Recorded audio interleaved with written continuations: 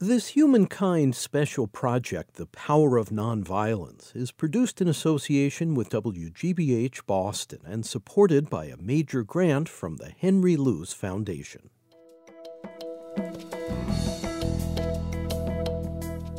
We're not here primarily to defend ourselves, to show the other people that they can't do that. What we're here for is to keep moving, to build a new society for our children. And we know that the new society has to be a society where people don't simply get back at each other, but are constantly urged onward to create something new. The spirituality of nonviolence as a way of life and a technique for positive social change. You're listening to a Humankind special. I'm David Freudberg.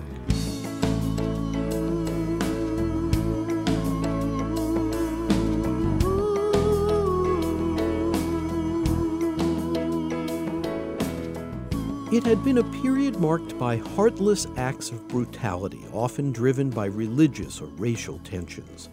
ISIS fanatics rampaging savagely through the Middle East. Police shootings of African Americans and counterattacks against police. A commercial jet filled with civilian passengers shot down over Ukraine.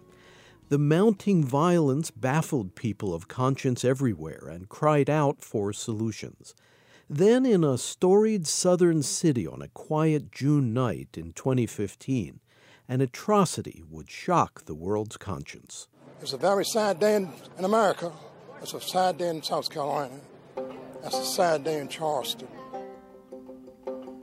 An unemployed white youth named Dylan Roof had intentionally selected an historic black church. He drove alone to Calhoun Street in Charleston and quietly entered Emmanuel African Methodist Episcopal Church, known as Mother Emanuel. The young man sat in for an hour during a Bible discussion. Witnesses said he began ranting against black people, then abruptly brandished a revolver. Shots rang out, shattering the stillness of night. Before fleeing, he had gunned down the pastor and 8 parishioners. I am wading deep waters, trying to get home. Lord, I am wading deep waters, trying to get home.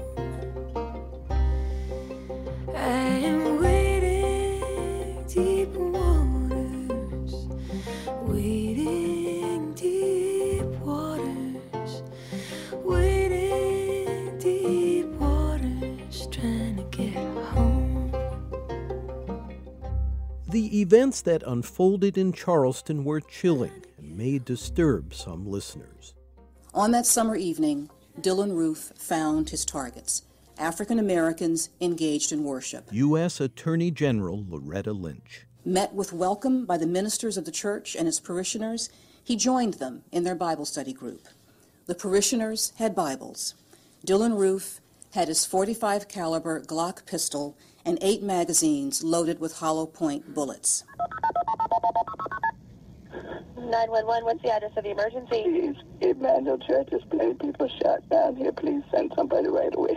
Emmanuel Church? Emmanuel Emmy, 110 Calhoun. And there's people shot? Yeah, he shot the pastor. He shot all the men in the church. Please come right away. My partner's getting some help on the way while I get this information from you, okay? You stay on the line with me. He's coming, please. Okay.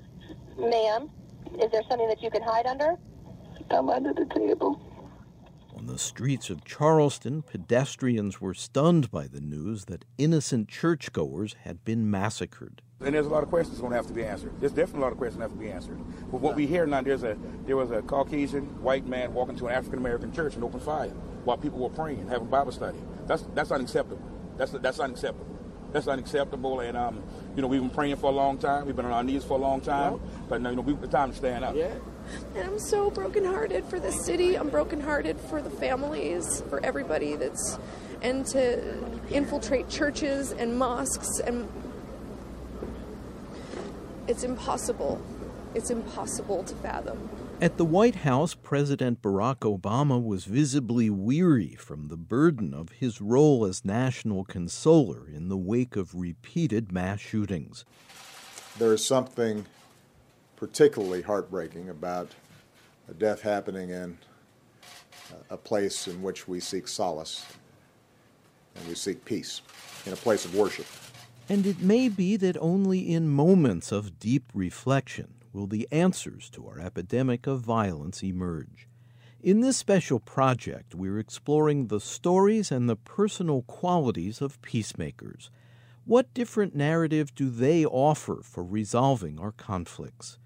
It usually starts with the power of community. In Charleston, a couple of days after the massacre, a church elder, grief-stricken by the violence abruptly visited on his congregation, announced that the Emmanuel Church would begin to pick up the pieces. We're people of faith, and our faith is stronger than the fear and the racism and bigotry that has been demonstrated by one individual. So tomorrow morning at 9:30, we will have our worship service here in the sanctuary of Mother Emmanuel.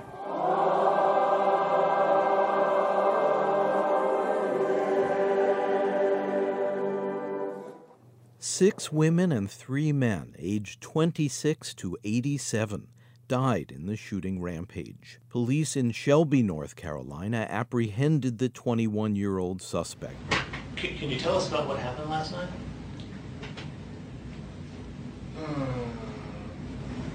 I went to that church in Charleston. I did it. You did what? Well, I killed him.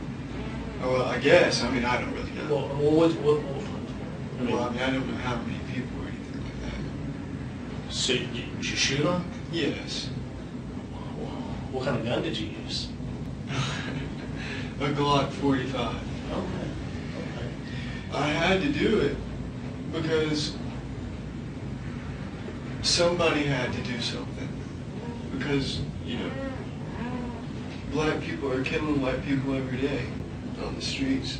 And they rape white women. The fact of the matter is,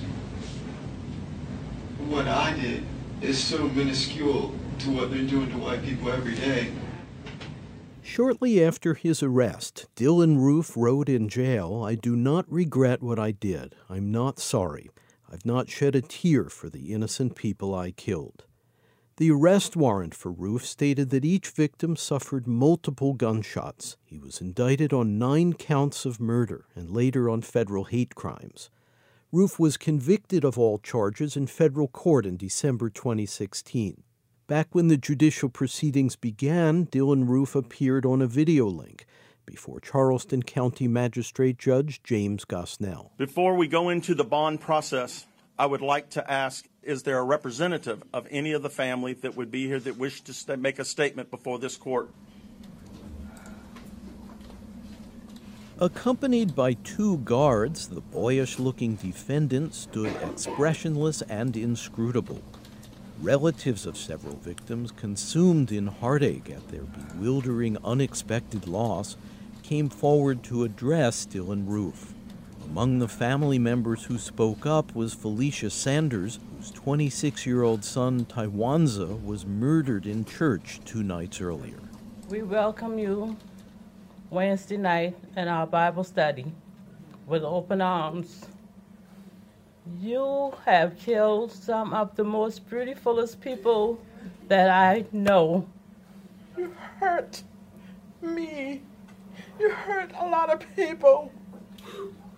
But God forgive you. And I forgive you. She taught me that we are the family that love built. We have no room for hate, so we have to forgive. Everyone's plea for your soul is proof that they lived in love, and their legacies will live in love. So hate won't win. And I just want to thank the courts for making sure that hate doesn't win.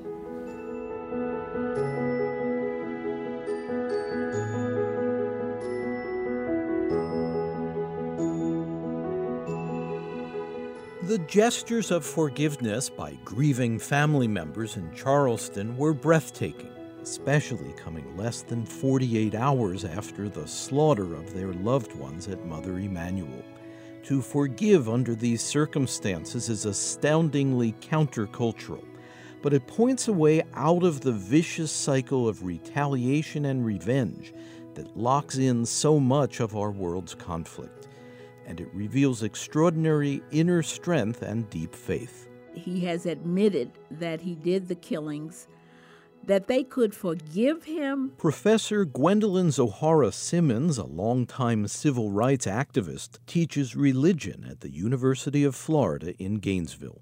I mean, I think that moment when that happened changed things. To me, that is a current example of nonviolence, of showing love in the face of hatred in a way that I think just rocked the country. And the fact that the governor and members of that state legislature, I think, felt we have to take down this Confederate flag. I mean, I was so blown away by what those family members said and did. I had the feeling that for many people, that the families could express forgiveness, I think was profoundly mystifying to a lot of people. I was absolutely floored. And initially, I have to be honest, I said, I don't forgive him. It was only later when I saw what their actions did was I able to say, oh my God, that was God at work. I mean, I really felt that, but not right away because I was angry and did not feel forgiveness in my heart toward him at all. And many, many of my friends, said the same thing. But I think a number of us came around to see the power. I mean, that was Soul Force at work. Soul Force was a term adopted from the Indian nonviolence leader Mohandas Gandhi. It gives an alternative to use of brute force, and it provides a way for principled people to stand in their integrity, trusting in a higher power to gradually set things right. This is not to diminish the need for political action as well in some cases, but it defines the spirit in which change occurs. Reverend Martin Luther King relied on Soul Force in the techniques of passive resistance adopted by the U.S. Civil Rights Movement to alter the oppressive conditions of Jim Crow segregation in the South. Somebody must have sense enough to meet hate with love. Somebody must have sense enough to meet physical force with soul force. If we will but try this way, we will be able to change these conditions and yet at the same time win the hearts and souls of those who have kept these conditions alive. A way as old as the insights of Jesus of Nazareth, as modern as the techniques of Mohandas K. Gandhi. That is another way. In the African American Christian tradition, this is where Dr. King comes from. I mean, while he, as an adult, learned about Mahatma Gandhi, but he would always tell you that his understandings were deeply grounded in Christianity. And I was in Mississippi for 2 years doing Mississippi Summer and Beyond, and, we would have these mass meetings before we would set out on whatever mission we were about, trying to get people registered to vote or whatever. And you heard this all the time, particularly from the old people. Their understanding of the suffering of Jesus and how Jesus forgave those who had hung him on a cross. This is deeply ingrained in their spiritual understandings of how they're supposed to operate in the world.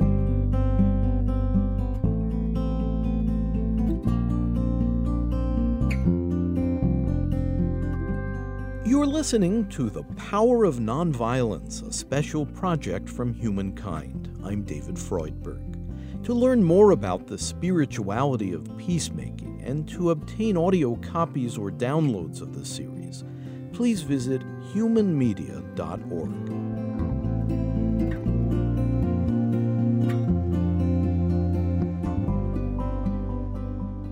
Practitioners of nonviolent social change know that to be effective, they must remain principled. In Dr. King's equality movement, participants were trained not to retaliate, even against provocations by snarling racists.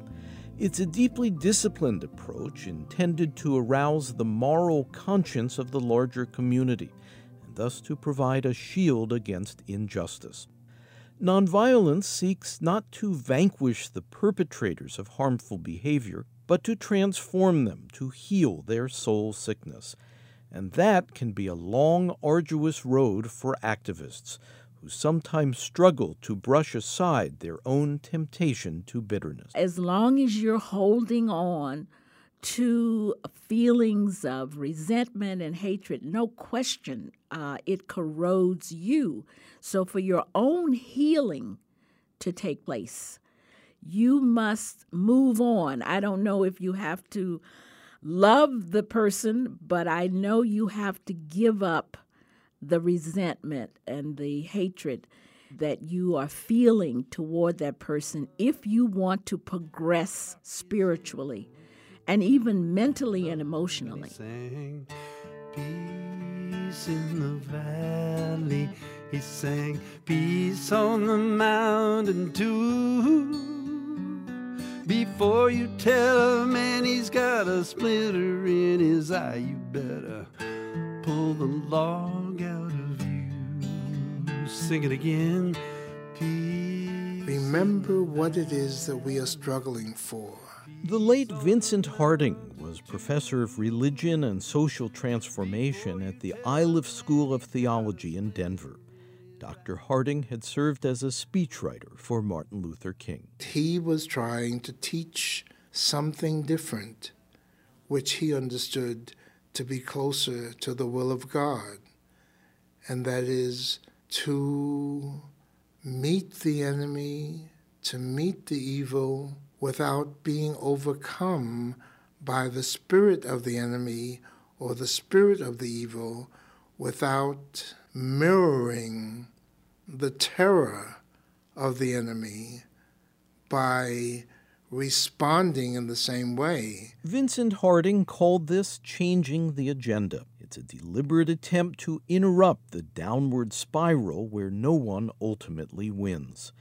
And doing so in the practice of nonviolence requires a substitute vision, like that in the dream of brotherhood expressed in Dr. King's historic oration from the steps of the Lincoln Memorial in August 1963. Now, I think this march will go down as one of the greatest, if not the greatest, demonstrations for freedom and human dignity ever held in the United States. The architects of our republic. We were there from such diverse points of view, and yet the thing that was anchoring us was our belief in equity among all human beings. Noel Paul Stookey of the folk trio Peter, Paul, and Mary, which performed before hundreds of thousands attending the march over 50 years ago. And then actually hearing Dr. King's I Have a Dream speech in the background as Peter, Mary, and I threaded our way through this rehearsal crowd to get to it, seemed like the chaos was getting in front of the care. And yet, by the time we assembled to walk to the Lincoln Memorial, something had happened. We all knew why we were there. It's the hammer of justice, it's the bell of freedom, it's the song about love between the brothers and the sisters. Oh, it's mine.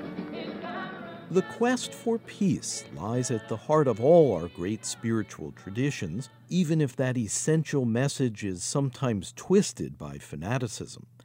And seeking peace is a deeply personal pursuit arising from our individual needs and history. Jack Kornfield in Fairfax, California, has meditated on this deeply. When I was a university student at Dartmouth College, I was doing science and pre-med, and took a course in Asian studies from a wonderful, wise professor who'd come up from Harvard to start a department there. And he sat and talked about Lao Tzu and the Buddha and Confucius.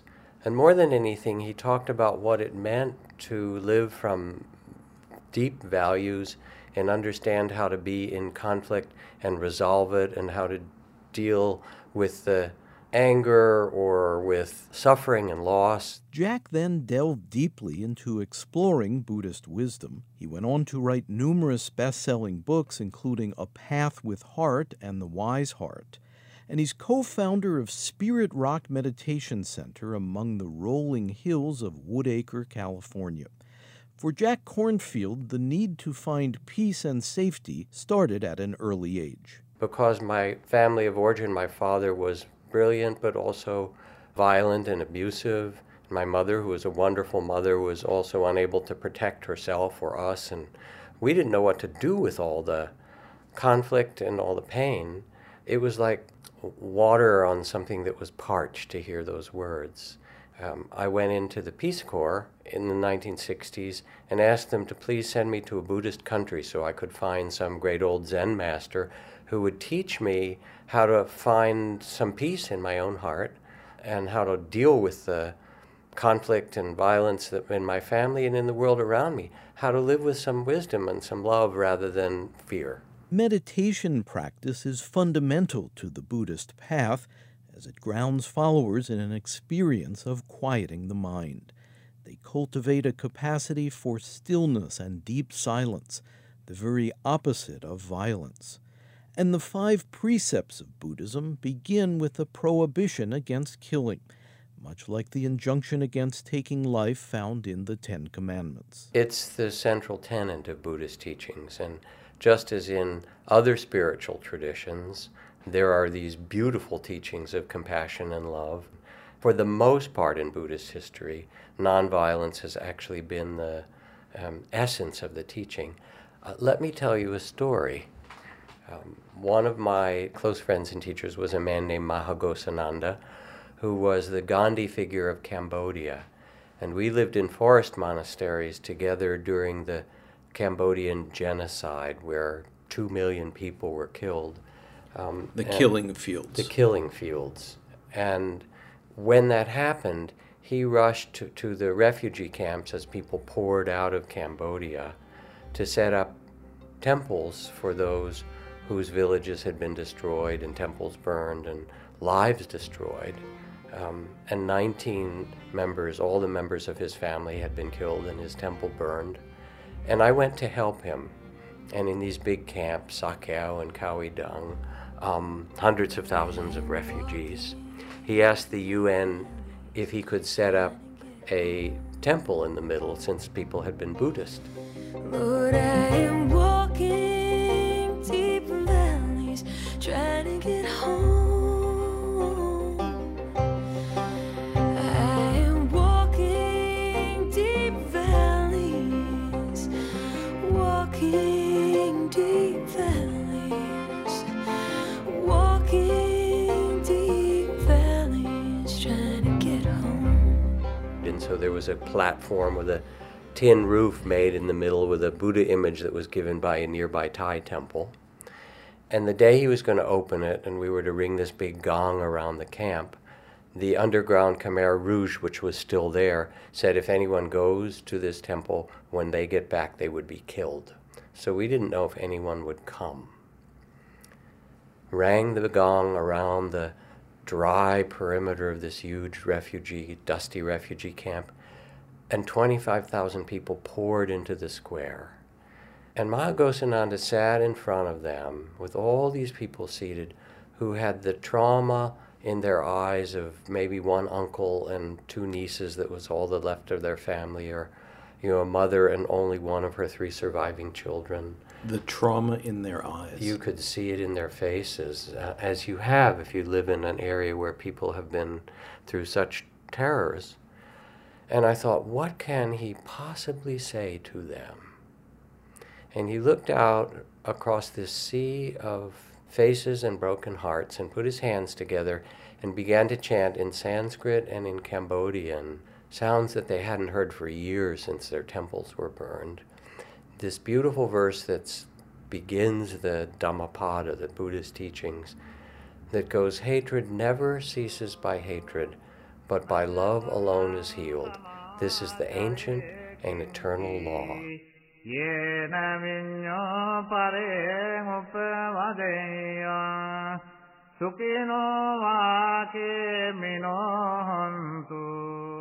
And he chanted it over and over, and pretty soon 25,000 people were chanting with him, and their eyes were filled with tears. And I realized that he was offering them a truth that was even bigger than their sorrows, even bigger than their suffering. He was saying, yes, there is suffering in this world, sometimes immense suffering, but it never ends with more hatred. It only ends with love. It is a truth. And the truth can't really be altered even by someone's hatred or intimidation.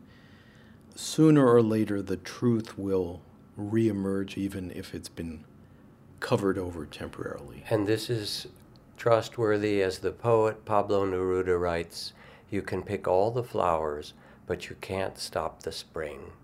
And there's something in the human heart that wants to reawaken to well-being and love no matter what we have been through. And when Ma Ghosananda then led peace walks across the killing fields for 15 years, he was nominated for the Nobel Peace Prize many times. He told the villagers they couldn't go back to their destroyed villages in the back of a truck or in a bus. They needed to reclaim their land with love.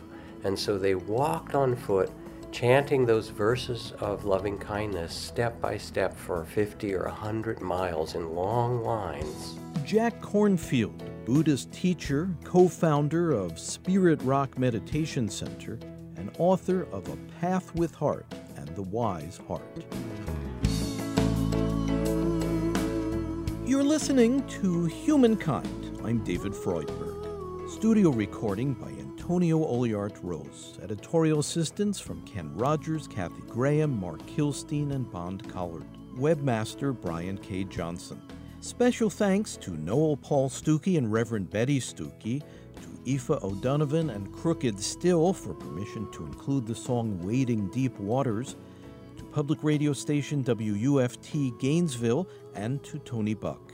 Our program is presented by Human Media in association with Connie Goldman Productions. Program development provided by Shard Media. To purchase a CD copy of this program, please call 1-800-5LISTEN. That's 1-800-5LISTEN. Or visit our website, where you can also obtain an audio download of this and our other programs and can hear selected episodes free. Our web address is humanmedia.org. This segment, part 1 of The Power of Nonviolence, is Humankind Program number 231. The executive producer is David Freudberg. This is Humankind.